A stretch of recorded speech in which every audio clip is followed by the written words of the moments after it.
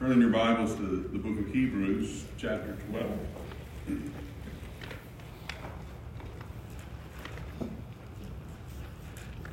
I'll be reading verses 18 through 24.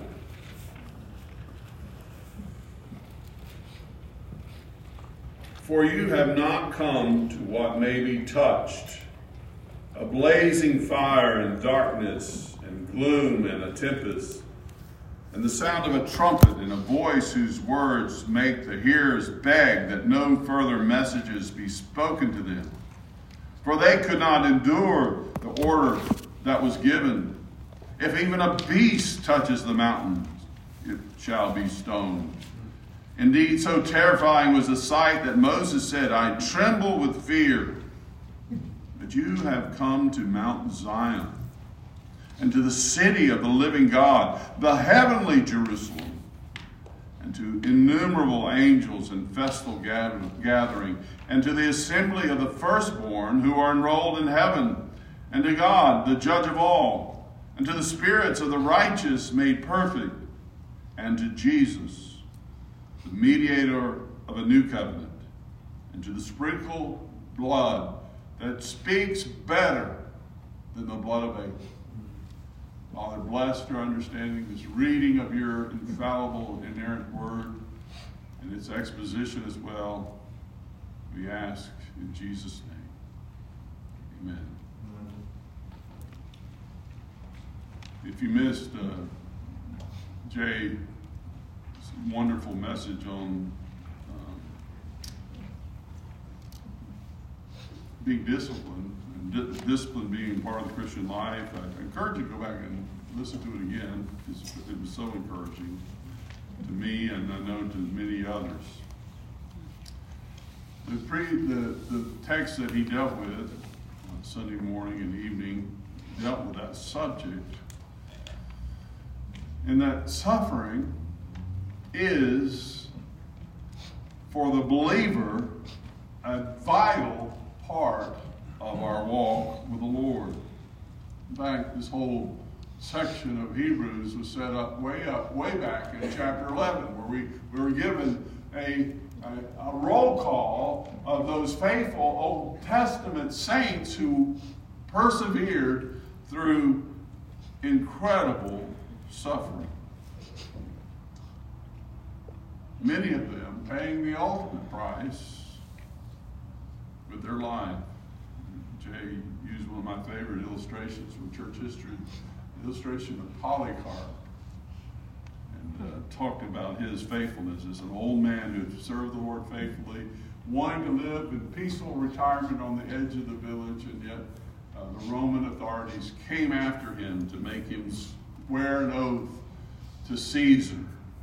And all the people loved old Polycarp so much, and they begged him, just say he's a genius. Just say Caesar's a genius. Just give him a little bit of honor. And he refused. Such a powerful witness in history.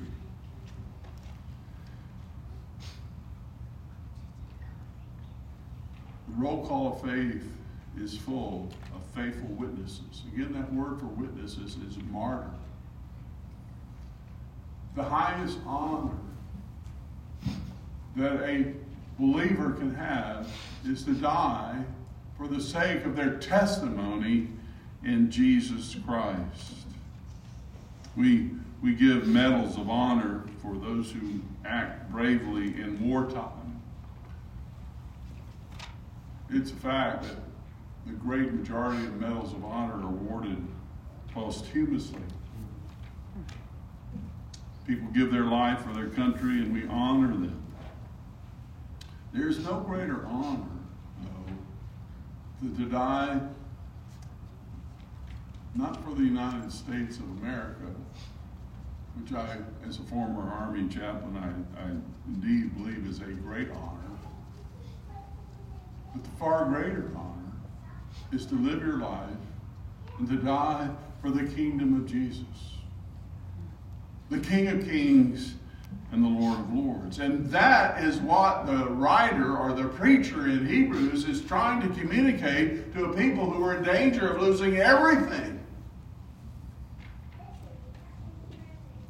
Not only their Jewish families kicking them out and disowning them and having a funeral for them on their way out the door, but the Roman authorities who were at this time coming for those who profess their faith and loyalty not to the Caesar in Rome, but to the Lord Jesus Christ on the throne of heaven.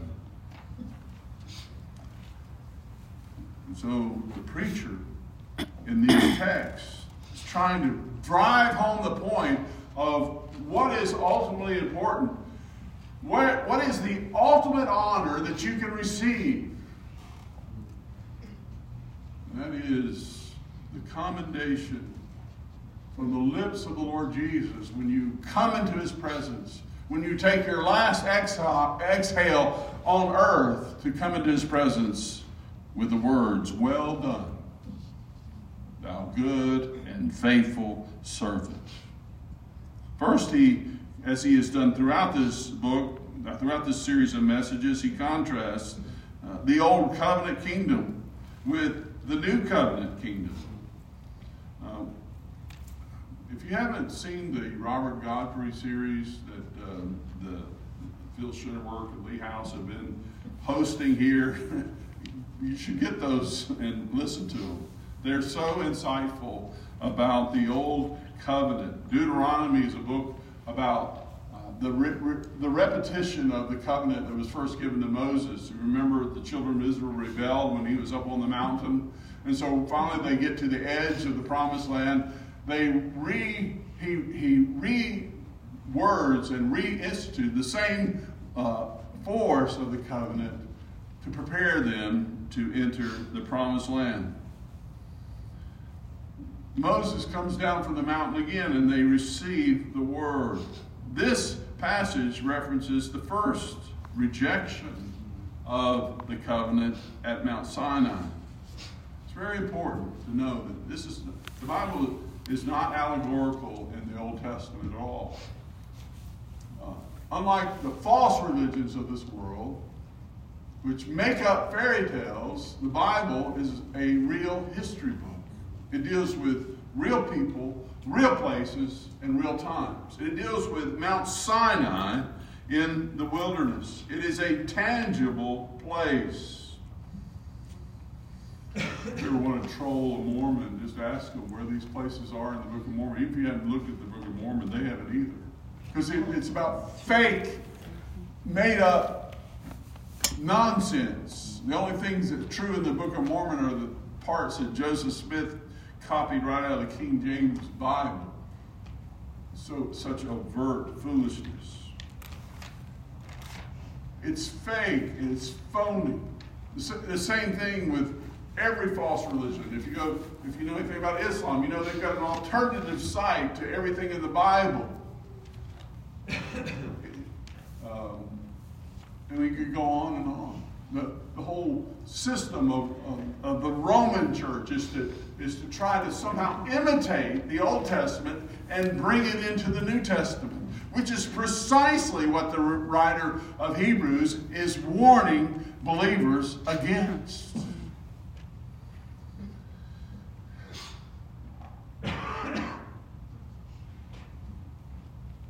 The Old Covenant, as the great commentator Matthew Henry says, was full of dark shadows.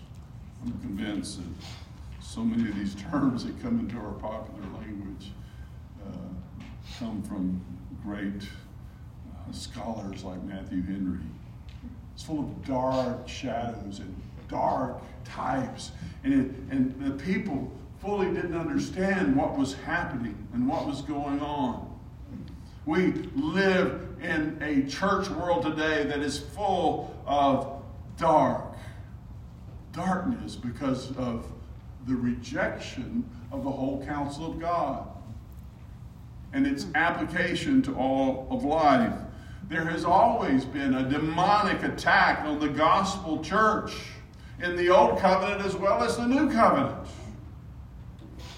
Legalistic religion is all of the same type, whether it is the believers going back into Judaism of the Old Testament, trading the grace of God in Christ for some foolish attempt to keep some ritual that no one could keep, or whether it's all the foolishness that surrounds man's religion, whether it's Islam, or whether it's Mormonism, or whether it's the Roman Church and its legalistic substitutions for the righteousness of Christ. In this current world we live in, it's not even it's even more pernicious than that. What you hear on everybody's lips is, if you just believe in yourself, you'll succeed in life. I always think of my former professors, the late and great Dr. R.C. Sproul, who kept a running total. The way he did evangelism, the way R.C. Sproul did evangelism, he simply asked people the question: if you were to die tonight and stand before God, and He were to say to you, "Why should I let you into heaven?" what would you say? And 80%, he did a tally of 80% of church members, not in the world, but the church. And 80% of the people he asked would respond with, "I've been pretty good." And I must say, I use some form of that myself, and I think that's about right.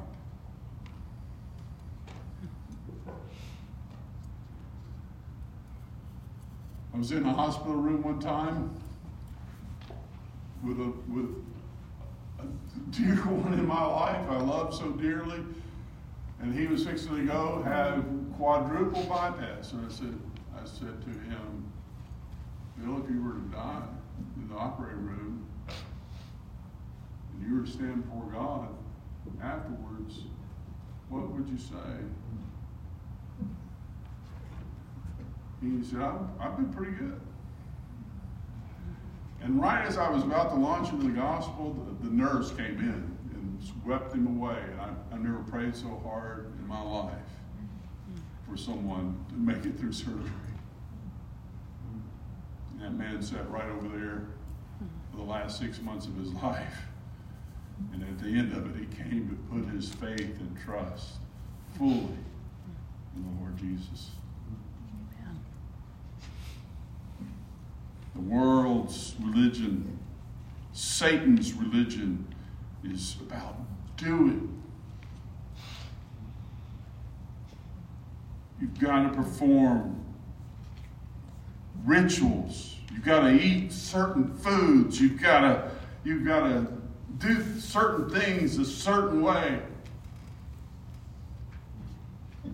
The gospel is about not doing. The gospel is about done. It's about what Jesus has done for sinners and living a perfect life and giving it on the cross in our place.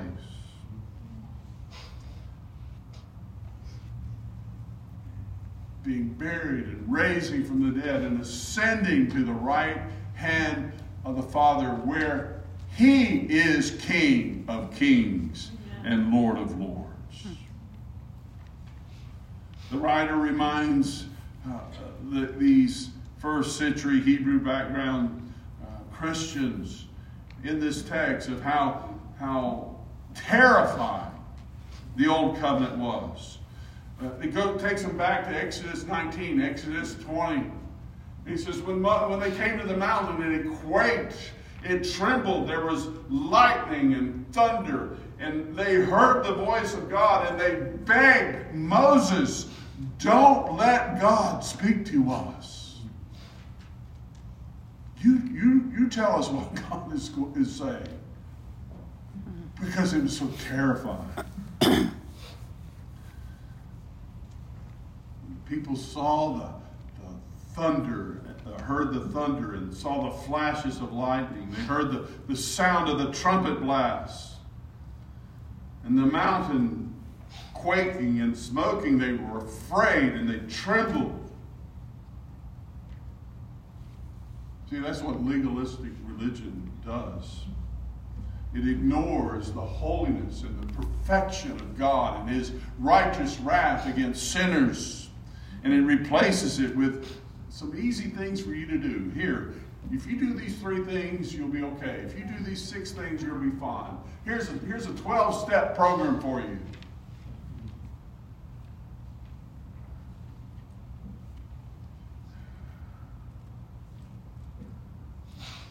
We heard of this, Dr. Godfrey in this wonderful lecture on Deuteronomy reminded us of how incomplete the Old Covenant was. How temporary it was. How it simply pointed to a future time. But how important the Old Covenant is as well to show us the holiness of God.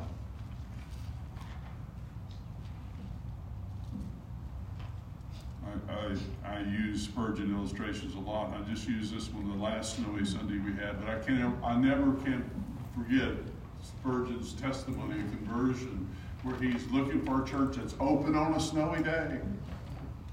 And he finds one that's a primitive Methodist, and the preacher didn't even show up, and the janitor got up to speak. And he didn't know what to say, and he simply pointed to him, sitting on the back row.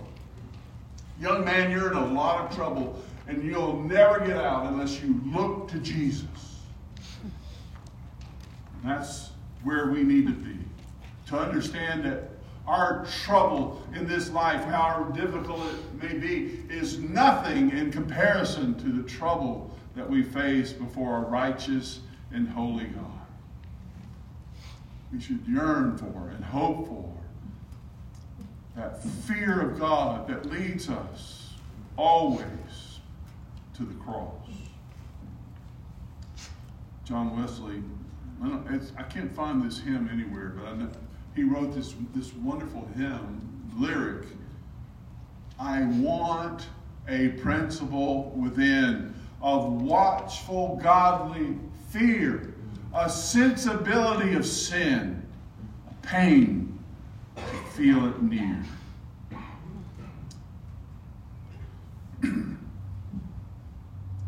The next thing we see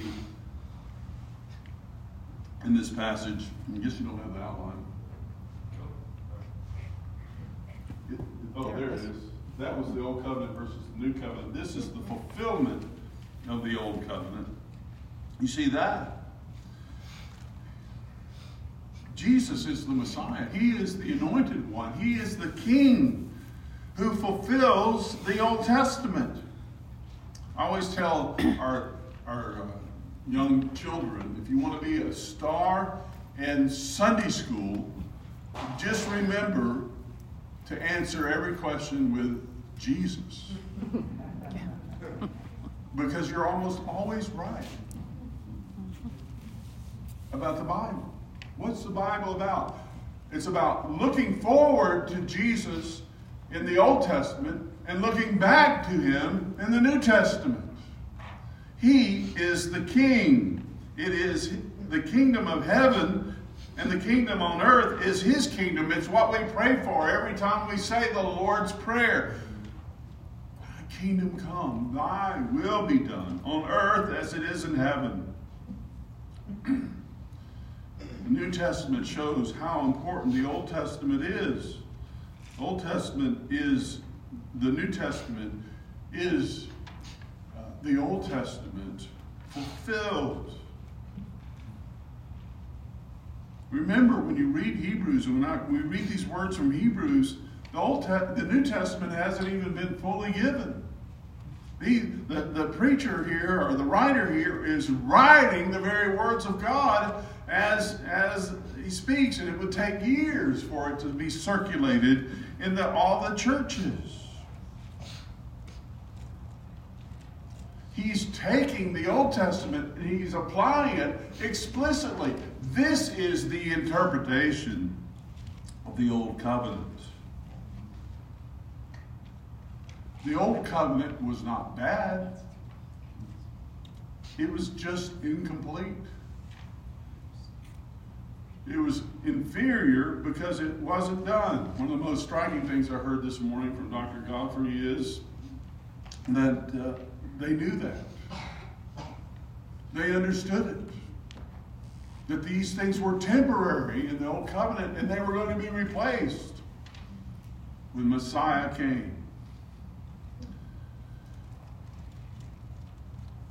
The old covenant reveals God's awesome holiness, His awesome perfection, His awesome righteousness, His mighty power.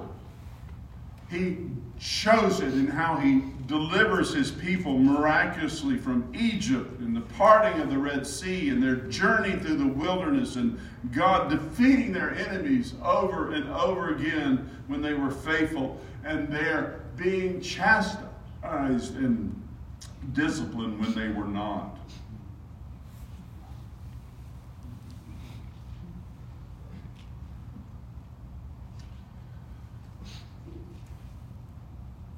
The warning is, don't go back to this legalistic misunderstanding, this guilt manipulation that is not the gospel.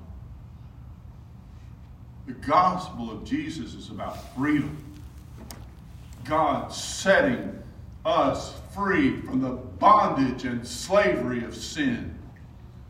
And don't ever forget that truth applied to your life, believer.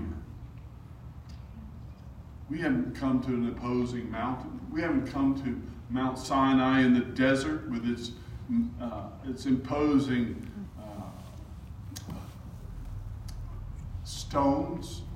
In the desert with the smoke peeling off of the top of it and the lightning bolts and the fear of touching it lest you be struck dead in a moment. We haven't come to that. We haven't come to a city of Jerusalem that the Apostle Paul describes in Galatians 4 and 5 as a city that is standing now that is in bondage with her children. We haven't come to religious bondage. Look where we've come. We've come to Mount Zion, to the city of the living God, the heavenly Jerusalem, and to innumerable angels in festal gathering. We've come to this joyous celebration of the fulfillment of God's plan through the person and work, the finished work of salvation that is in Jesus. And my last point this morning, I guess I put goat in there. I didn't mean to put that there. I wrote that, I sent Caroline the notes and she graciously types what she gets. And I should have edited. I didn't look at the final product, but it's true. Jesus is the greatest of all time. Jesus is better than Moses. He's better than the prophets. We joke about it in the popular culture. Said, when we want somebody to get somebody's attention, we said, we need to come to Jesus moment for you to understand that this is your only hope. And that's really true. Your only hope is Jesus. You need to come to that understanding, and you need to come quickly. Jesus is better than man's religion. Jesus is better than all of this fakery of trying to believe in yourself and do good on your own. Jesus gives you perfect righteousness if you receive and rest upon Him alone. The power of the gospel is always new. We've just started a new year. Maybe it didn't start too good for you. We got a snowstorm on the new year. Often happens. Maybe your life is out of sorts. it is a good time of reflection. The name January comes from the Roman god Janus. He's two-faced. He looks backwards and he looks forward. When you look back, maybe things haven't been all that good. In fact, maybe they've been terrible.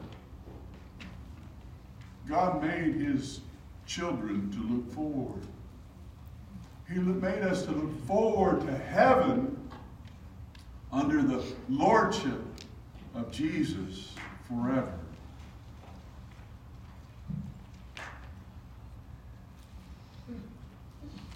He comes back to what he began chapter 11 with. He comes back to the blood of Abel at the end of this passage. It said Jesus' blood is better. See, Abel's blood lay on the ground and it cried out as a witness. Jesus' blood, not one drop of Jesus' blood was shed in vain. Because it saves his people from their sins. And it speaks better things, of the greatest thing that we could ever hope for. Eternal life in the presence of God. Let's pray. Father, if anyone here is yet to repent of their sins, acknowledge their sin, and put their faith and trust in the Lord Jesus, we would ask earnestly that you would move their heart to do so right now. And they might not move from this place without receiving him. And the joy of forgiveness. And the joy unspeakable that comes from the hope of heaven. We pray for this now in Jesus' name. Amen. Amen.